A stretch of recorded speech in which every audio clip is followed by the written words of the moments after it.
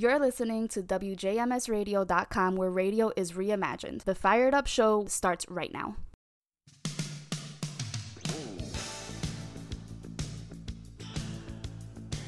And welcome. Happy Monday. Welcome, everybody, to Fired Up Radio right here on WJMS. This is Steve. I host the show each week, and we look at what goes on with the political system here in the United States. And we have a bunch of things to talk about this week. We'll get into that straight away. But as always, we start off. Let's run down the important numbers. First off, as always, in the ongoing battle against the COVID-19 pandemic, we're at 9.9 million cases reported here in the United States, with 237,000 people who have passed away from the disease. And notably, in the last week, we saw 3 days in a row where the number of new cases reported was above 100,000 cases per day. That is the highest amount of cases that we have seen throughout the course of the pandemic, and it indicates that this disease is not going anywhere. It is still a major factor here in our country, and we still have a lot of people who are becoming infected with the disease and unfortunately are also succumbing to the disease. In addition, some reporting came out where a study group was looking at the outcomes of the campaign rallies that were held primarily for the Republican presidential candidate, Donald Trump. And it has been estimated that an additional 30,000 people became infected either directly or through close contact with people who were in attendance of the rallies. And it's estimated that some 700 people actually died based on being exposed either first degree or second degree to the COVID-19 virus at those rallies. And, just more information, more facts that go into the case for making sure that we're doing everything we can to keep ourselves safe, our families safe, our communities, our states, and our country safe. But the other big number that we have to talk about is the election results. And yes, Joe Biden and Kamala Harris have been declared as the president and vice president-elect for the next 4 years. We're going to talk about that in a minute. But equally important, the number of voters that turned out for the election. Overall, a total of just about 150 million people voted in the election, and while there are still votes being counted, that is an all-time U.S. record for the largest number of people to vote in a presidential election. The declared winner, or the projected winner, I should say, Joe Biden received just north of 75 million votes, while Donald Trump received just around 71 million votes, both of which represent the number one and number two highest vote totals for a presidential candidate in this country ever. So for all of the people out there, for all of you out there who got out and either voted early, mailed in your ballots, or absentee ballots, or went out and braved the lines and whatever other elements and issues that were going on in your neck of the woods in terms of going to vote in person. Everyone needs to, take a congratulatory lap. We showed a huge increase in voter turnout, even over the 2016 election, which was a high voter turnout event. It'll be a few months before we actually see hard numbers in terms of, final counts and the demographics of the vote. And once those come out, we will, of course, dive into them and break those down for you. But we definitely need to open up the discussion on the election of 2020 and what has transpired. Do a little differently this week. So a little introduction, a little run up to it.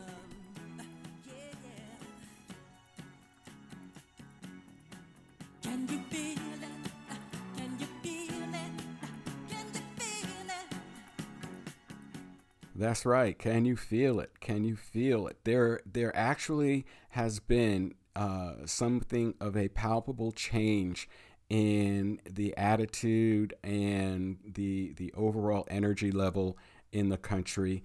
Part of it could probably be ascribed to the fact that the election, or at least the voting, is over, and the campaigning is done, at least in this cycle. But more and more, I think there is a sense among the people of this country, or at least 75 million of them, that a positive change for the United States has occurred with the election of Joe Biden and Kamala Harris to the White House and to the presidency and vice presidency. So, be that as it may, we're going to take a look in this show at, what this election has meant and what it means, both in terms of, the outcomes. And, while the Democrats should be celebrating the fact that they have retaken the White House, it was not a clean and total victory. Let's understand and let's dive into what transpired in this election. So the overall outcome at the national level is, as I've said, the Democrats will take over as the president and vice president in January. As far as the Senate goes, a equal target with what Democrats were hoping to accomplish was to take control of the Senate as well and obtain a majority in the Senate. That has not yet been confirmed. There are still a couple of states where the election results have not been called, and so the final determination of who will be or will not be the senators from those states is still up in the air. And then we also have a very important pair of races going on in Georgia, with the unusual circumstance of having 2 Senate seats being up for election in the state of Georgia. And both of them are going to be going into a runoff vote, which will not happen until the 5th of January. So final control of who is going to run the Senate in terms of whether it's Republican or Democrat is still up in the air.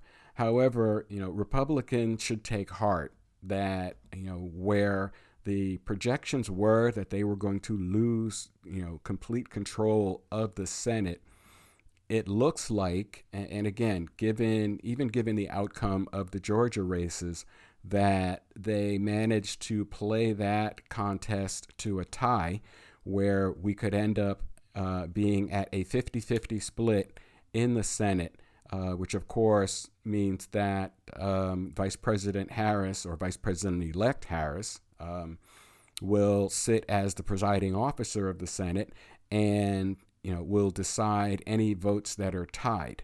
So Republicans can take heart and take some pride in that they did beat back the Democrat effort to take full control of the Senate. They managed to play it to a tie, and it will shape how governing happens in this country going forward into the 4 years starting in 2021. Now, the Democrats did retain control of the House, although the Republicans did manage to flip, I believe it was 4 seats in the House, so their majority in the House has been shaved a little bit, but the Democrats do still control the House.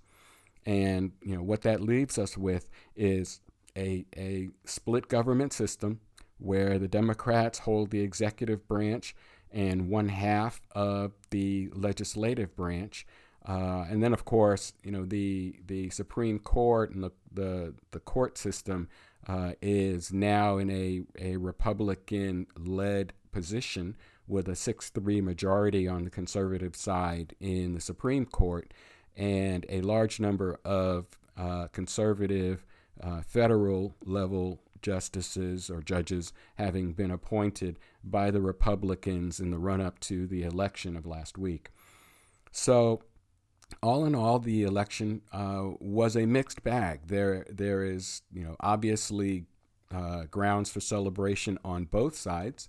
I'd say the Democrats have a larger celebration for them as they achieve the goal of flipping the White House from Republican to Democrat. And, as we start to analyze this vote, there's something to keep in mind that, as I said, 75 million people, give or take, voted for the Democratic side, and 71 million people voted on the Republican side. This indicates that, our country is, still and remains very deeply split. And going forward, this is going to be a challenging time for the Democratic leadership to manage in this country and to try and build cooperation and build bipartisanship. And the Democrats are already starting to throw out those olive branches to the other side. What remains to be seen is how the Republicans are going to respond to it. I think if you're a Republican, if you are a Republican senator or a Republican member of the House of Representatives, I think you need to look very carefully at, the result of the election and the needs that have been talked about as we've run through the campaign process with what this country really, really needs to address in terms of the issues that face us. Obviously, as I said at the top of the show, we've got approaching 10 million people who have been infected with COVID-19 and 237,000 who have died from that disease. The COVID pandemic has positioned itself at the very center of the economic, social, political, and health issues in this country, and is not looking like it is going to go away anytime soon. The talk is out there about vaccines coming and various treatments, but this is going to be a multi-year struggle, and we need to recognize that and act accordingly. Additionally, as a result of the COVID, we have some 10 to 14 million people who remain out of work, myself included, and have been out of work for an extended period of time. There are people who have been out of work for the better part of going into 7 months now, and that is having a huge impact not only on families in this country and individuals, but on the economy itself and businesses. We've lost hundreds of thousands of businesses across the country that have closed, and many, if not most of them, do not have very good chances that they will ever reopen. We've had entire industries that have been brought to an absolute standstill. Notably, the cruise industry has been brought, to shut down by the COVID pandemic. The airline industry has been severely impacted by COVID-19. And as a result of those industries, just to use those two as an example, there are a bunch of businesses in those orbits that rely on that industry for their very survival. If you've ever taken a cruise out of any of the ports in Florida or New York or California or anywhere, there are tons of businesses, from taxis and Uber drivers to restaurants, hotels, clubs, all kinds of things. Tourist destinations have been severely impacted. The wedding industry was brought to a near standstill because venues could not open to either have a wedding in a church or in a social venue. All of this has been the result of this COVID-19 pandemic. And there is a huge amount of work that the current administration, through the balance of its term in the lame duck until January, and then the new administration that takes over in January, they are going to have just a huge mountain of work to overcome to help bring this country, back around to something approaching what normal looked like, in 2019 and as we enter 2020. It is a monumental task, and as indicated of the need for that, the incoming administration, in particular President-elect Biden, has already announced that as of today, of the broadcast of this show, there should be news out about people that he is starting to name to his COVID task force to take over the management and the battle against this pandemic going forward. And, normally among the first actions that a new president takes is to begin to flesh out his or her cabinet, those officials who are going to run the agencies of the government and report to the president. That has actually been superseded by the need for this COVID pandemic to be dealt with in a more organized and more strategic approach. And, there's just a ton of things that are going to need to be done. The economy is going to need to have some major strategy and tactics put in place to help it recover. There is infrastructure that still, needs to be addressed.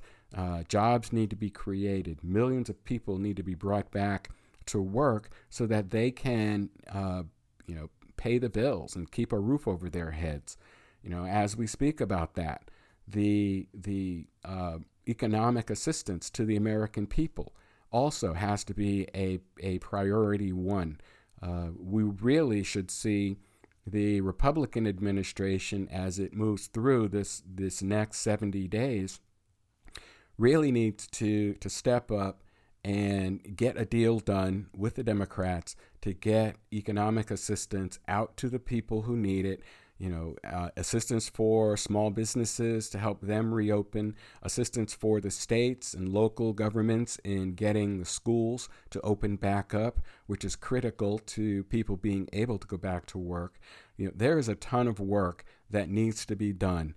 And as we talk about on this show, a lot of that energy is going to need to be driven by the people. Now, we just showed our elected officials what can happen when an overwhelming number of people come out and vote. We need to capitalize on that energy and that momentum and communicate with the existing and even the outgoing elected officials from local level all the way up to federal to remind them that this business, the people's business, still needs to be addressed. So, you may be one of the senators or Congress people who are going to be going home in January to find something new, or, maybe your term still has 2 years left on it. But either way, we need to make sure that we are communicating and keeping up that communication level that we started and we built upon in the campaigns and in the election, to get the message out to our elected officials that they need to continue to step up and do the work that we sent them to their elected office to do. And that goes, of course, for the national level, but for the same thing, you need to be talking to your governor's office, to your state representatives, to your state senators. You need to be reaching out to the mayor's offices, to the city councils or the county boards or whatever the elected governance is in your area. You need to be continuing that communication that lets them know that, yes, the election may be done, but we're still watching. We still have the expectations we had before last week, and we will have those expectations going forward, whether you are returning to your office for another term or whether you are not. So, call to action number one, Don't take your foot off that gas pedal, America. Keep that communication going. Keep those lines of communication happening. Keep writing letters. Keep sending emails. Keep calling the offices. Let's make sure that we let our elected officials know that they need to pay attention to what happened in election 2020, because 2022 isn't that far away. And, we can repeat this dance with those that were not up for election cycle this year, will be up for election cycle in 2022. And their job depends on how well they do the job that we sent them to Washington to do. So, all rant being aside for the moment, again, to the Democratic Party, congratulations on accomplishing your goal with regard to the White House. But keep in mind that, your victory fell short in several key areas, in terms, one, of taking over the Senate and expanding your control in the House of Representatives. So while it is a win, it is not an overwhelming, decisive, clear victory with those two components having fallen short. Now, we will see what happens in Georgia. And for those of you that are listening in Georgia, you guys definitely need to stay on the JOB. Get out there, find out what's going on with the candidates, and vote in as high a number as you can in the runoff elections, so that we can resolve the control of the Senate for the next 4-year term, and make sure that we understand how things are going to work. We're going to talk about that a little bit in the second half of the show, but I wanted to, celebrate, or give the Democrats, their due in what they've accomplished. So, we'll do our musical break here with a little dedication tune to the Democratic Party and on what transpired and what came out of the 2020 election. You're listening to Fired Up Radio right here on WJMSradio.com. This is Steve. We'll be right back after the break. And again, songs dedicated to the president-elect and vice president-elect and all those Democratic candidates who successfully stayed in office, or the new people who will be coming into office in the coming period. Stay tuned. We'll be right back.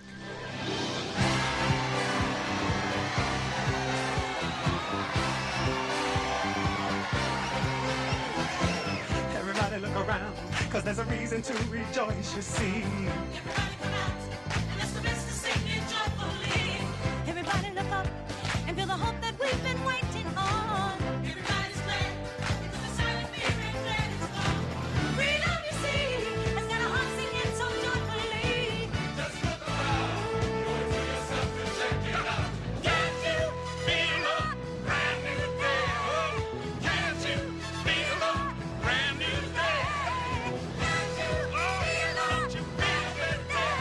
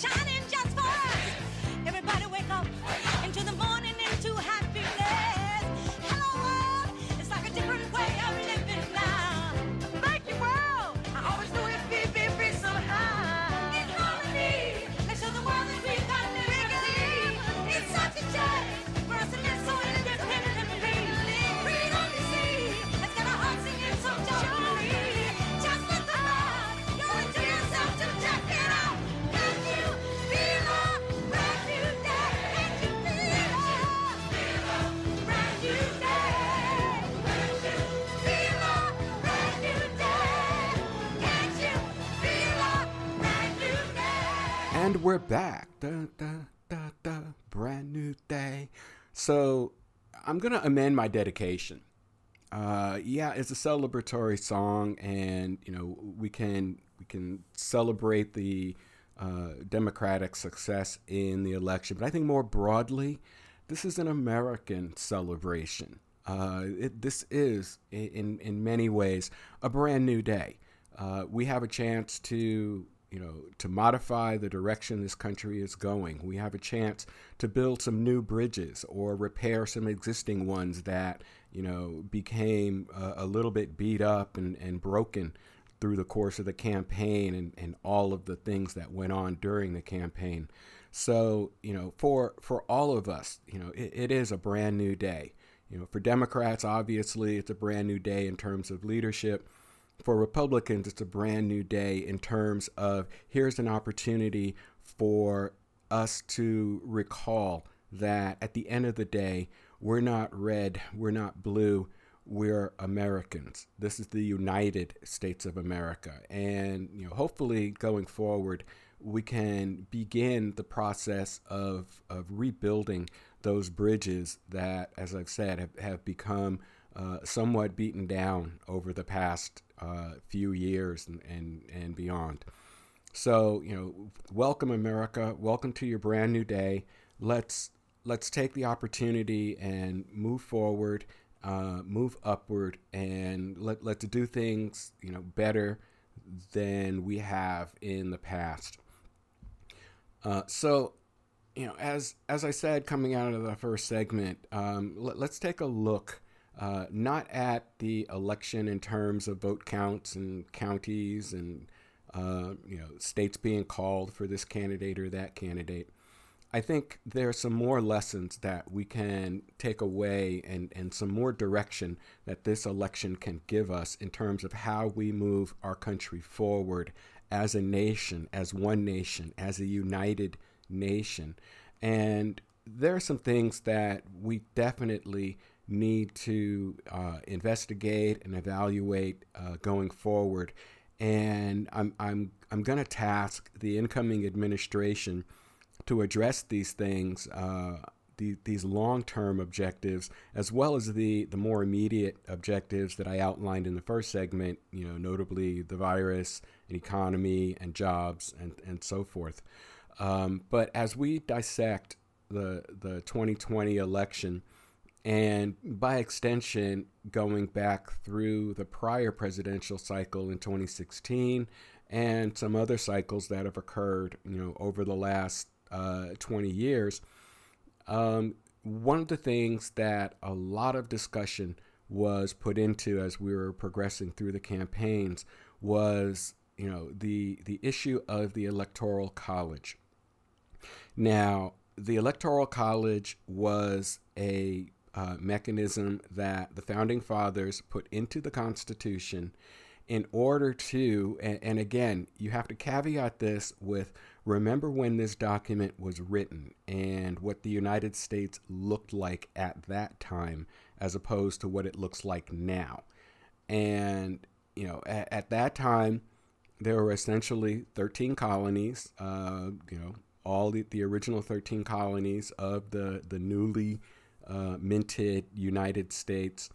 And the Electoral College was put in place as a mechanism of prioritizing the vote to the rich and wealthy of the age. For example, even though the Constitution codified that all citizens had an equal vote in the democracy, in fact, at the time, all citizens and all residents did not have an equal vote. Of course, there's been plenty of discussion about the status of African Americans and enslaved people at the time, and that they were not counted as a, quote, full human, close quote, being relegated to 3/5 status. And the Electoral College was a way for the powerful of that time to retain power and control power over the course of the ensuing 240 some odd years, has lost a lot of its intended effect in that it became a mechanism where, states had, more power. Some states had more power than other states through the fact that they had more electoral votes than other states because of their populations. But also, this led to this current system we have now, where the election is not decided by the overall popular vote, the overall number of people who vote one way or the other. It has come down to a handful, depending upon the election cycle, 5 to 7 to maybe 10 states that are critical by virtue of them being so-called swing states, ones that go, on election cycle from one party to another and therefore are in play. This has become an impediment to a fair and impartial election, in my opinion. And, this is evidenced by not only, the election we just concluded here in 2020, but the prior election presidential cycle in 2016, where in both cases you had one candidate who secured the majority of the popular vote. And in 2016, the opposing candidate was successful in pulling together a coalition of electors in various states around the nation that gave, him, the person of Donald Trump, the presidency, even though he did not achieve a substantial margin of the popular vote.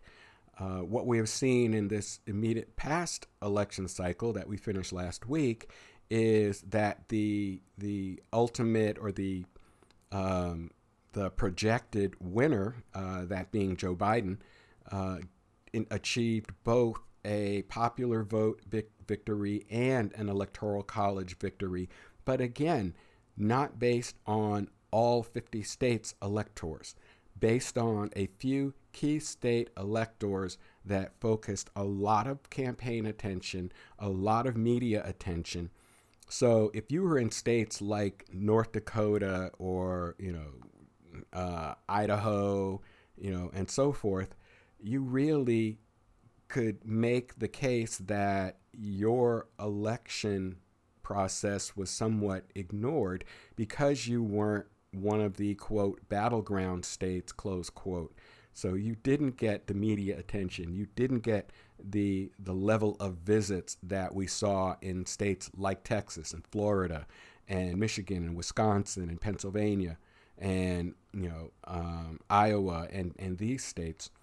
So one of the things that I think an incoming administration, and this could be whether it's a Democrat or Republican administration, if they are serious about curing the perfection of our democratic voting process, one of the things we need to do is to assess and determine what should be done with the Electoral College.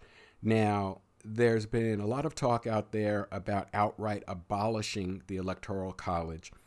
And, from a strategic point of view, that's a logical idea. From a practical matter, it is a very, very complicated process. The Electoral College is codified in the Constitution of the United States of America. In order to abolish it, it would require that our Constitution would need to be amended. And that's a process that involves ultimately the vote in favor of 38 states for the amendment before that could transpire. And to put it in a little bit of perspective, several of the most recent amendments to the Constitution took many years and in a couple of cases, decades, in order for the amendment to be finally ratified by 38 states. The Equal Rights Amendment is one example that comes to mind, having just been finally ratified by the 38th state within the last year, and that capped off a more than 25-year process to get that ratified. So, while abolishing the college constitutionally sounds like a good idea on paper, where the actual practical matter of making it happen would be very problematic and very long term. Not to say that it should not be considered, but I think it's one option that needs to be addressed. I think, in my opinion, a more practical solution is to evaluate and dissect and analyze how the Electoral College is implemented and apply changes to that process across the states. Now, how do we make that happen? Well, one way, and again, my suggestion is, the president and working with Congress, both the House and the Senate, would put together a bipartisan panel of, not elected officials, but officials with election experience. You could include retired judges, former senators, former congresspeople, and so forth, but people who don't have a stake in the current version of the Electoral College, to get together and, as a commission, study, analyze, dissect, and come back with a report on what could be done about the Electoral College. Now, there's precedent for this. This approach has been taken both with other very large-scale, very complex, very universal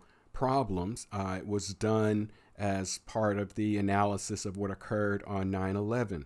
It was done as part of the analysis on what occurred back in the mid-'60s with the Kennedy assassination. These, whether you call them blue ribbon panels or whatever you want to call them, are pulled together. They operate independently. They are not beholden to the government beyond a mandate for what they need to do and perhaps a time frame. And they go about their work and return to the Congress and to the president their report and recommendations on what should be done about the Electoral College.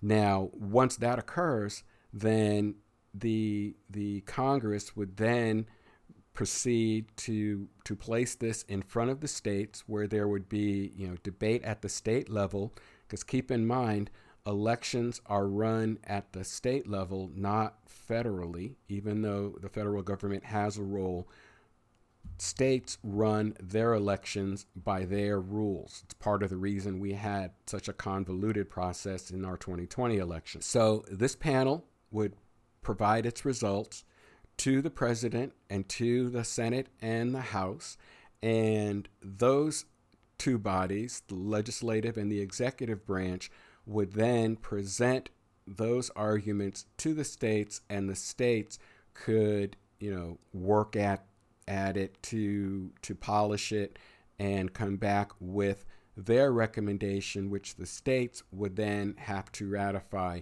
in order to make an amendment to the Constitution relevant to the Electoral College.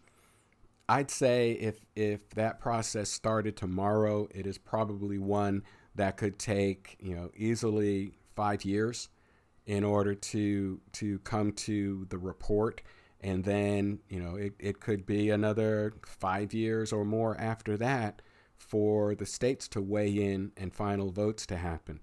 So it is not a short-term fix. However, it is something in my opinion that this administration coming in can start and put in motion, and it will be future administrations, hopefully, that keep it going and let it arrive at its conclusion. So that's one thing I think we can take away from the elections of 2020 and by extension 2016 and others, like 2000, so that we avoid these kinds of conflicts going forward. The second thing I think, and this would be targeted more toward the states, again, since they are the responsible parties for running elections nationally, because they're conducted under state laws, is to establish a national standard for the voting process. Right now, whether it's in-person voting as to what day you vote on, if you have early voting, when that can start, when registrations can occur, what's done with absentee ballots and vote by mail ballots and so forth. Because as a side note, I think that vote by mail and absentee ballots are not going away. They are going to become a part of our regular national election, and in most cases, I'd say statewide election processes, that we are going to see going forward, that there's going to be a mail-in absentee ballot submission process that is concluded, as well as an in-person voting process, even once we get to the bright sunny day of COVID being no more of a health concern for us than the annual flu season is right now. Not to say that the flu is inconsequential. 30,000 people a year die from it, but it does not create the impacts that COVID has done to this country over the past year. So what does this look like? Well, we need to address the voting process. Number one, perhaps we need to have a universal standard ballot format for national elections, and by extension for statewide elections, that unifies the ballots across the states to one standard type, particularly when we're talking about mail-in ballots. As we looked across this election, some states required, multiple signatures. Some states required that before you could submit your ballot, it had to be notarized. So, all of these differences need to be ironed out so that we have a consistent ballot standard. And the same thing, as I mentioned, just a bit ago, consistent voting rules. When can you vote? Where can you vote? What are the operating guidelines for polling places, for in-person voting? What are the operating guidelines for, mail-in and absentee ballot drop-off? All of these things need to be standardized across a national standard that the states would adopt in order to expedite that process.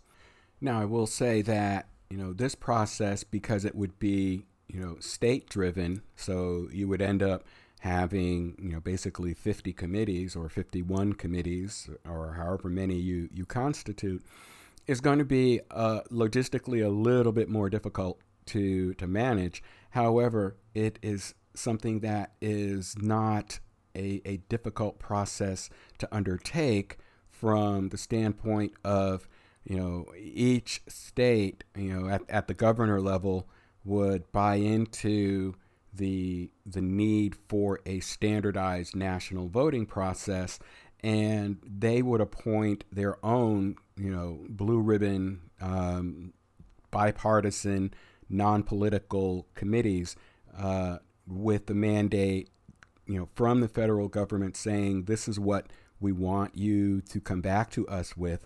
We want a standardized ballot format, and perhaps the federal government could offer a few suggestions to the states as to what it might look like.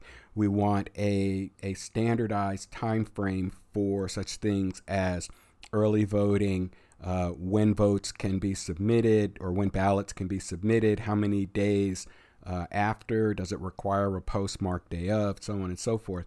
All of these suggestions could be made to the states, and then the states given the mandate to iron it out and communicate amongst themselves and come back with a unified plan. Now, again, this is not something that it would be solved in a week. This would be a multi-year, multi-election cycle process. But if the parties are, fully on board with getting this taken care of, realizing all of the drama and rigmarole that they went through with, the 2020 election and the 2016 election, and then, the monumental task that occurred in 2000, where, again, it came down to whether or not a card was sufficiently punched and so forth. I mean, there are all kinds of things that go into the confusion that we saw play out over the course of last week. One reporter was showing how, the ballots were being marked with a Sharpie, and there was concern about the bleed through, because where ballots are printed on two sides, the backside of, think page 1 and page 2, the marks might bleed through on page 2 and obscure or mix up the votes that were being, taken there. So, I mean, it's all these kind of details. It is, a standardized balloting system. And, I'd add in that, the mandate could be given to the states along with some suggestions for a national standard for voting system security that needs to be in place. We in all the hype about the election itself, we have, forgotten that there were reports out there of foreign actors who were going to play a role. And, that's likely going to resurface as we go forward over the next few weeks. And the conspiracy theorists out there begin to say, well, it was this country or that terrorist group or this conspiracy group or whatever that hacked into the system and messed with the votes. We don't know. We'll see what happens there. And other things that we learned from this election are really more of a procedural process in that, and I'll give you an example. The Associated Press and Fox News both declared Arizona for President-elect Biden on Thursday, I believe. But the other major media outlets didn't pick up in that until Saturday. And then once Pennsylvania came in on Saturday, then the other outstanding states, with the exception of Georgia, and I think they still held Arizona out, were declared by the major media outlets. That's, CBS, ABC, NBC, MSNBC, so on and so forth. So, a reporting standard could be established, again, under the leadership of the states. The states would take the lead in this and, come back with their recommendations on how our election process needs to be addressed. And, in case you're thinking that, well, there's, how would they do that? There is precedent for this. That's how our Constitution gets amended. A constitutional convention is held at which every state is represented. The ideas are, presented, debated, discussed, and voted on, and a final slate of the recommendations are brought forward. So this would be a process that would be a worthwhile endeavor for us for the future to help smooth out these wrinkles that we have seen over the last 20 years in our electoral process, both voting and vote counting. So we're gonna touch back on this. This is not something that I can address in half of one episode of Fired Up. So we will continue this discussion across multiple episodes, particularly as we're now in the lame duck portion of the current administration, and as we see what kinds of things are transpiring from that. So, as I said, welcome to, the brave new world. Congratulations to those candidates out there who were successful in their efforts. Congratulations also to all of the voters out there for standing up and showing an overwhelming representation of how democracy is supposed to work. And, it is appreciated. So that's going to wrap up our show this week. As always, please make sure that you continue to stay safe. If you're going out, mask up, glove up, wash your hands, do all of the things, maintain your distancing, stay safe, be healthy, be happy. You're listening to Fired Up right here on WJMSradio.com. If you want to comment or ask questions on the show, please send an email to firedupradio@yahoo.com. That's going to do it for me. This is Steve. I'm your host each week. I will see you next show, and I look forward to talking to you again in 7 days. Sing along with me if you're out there.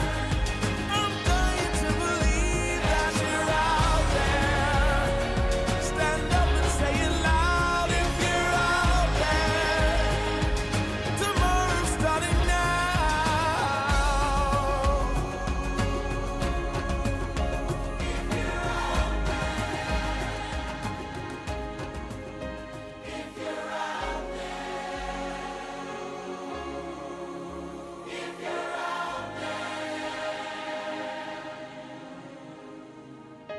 If you hear this message, wherever you stand, I'm calling every woman, calling every man.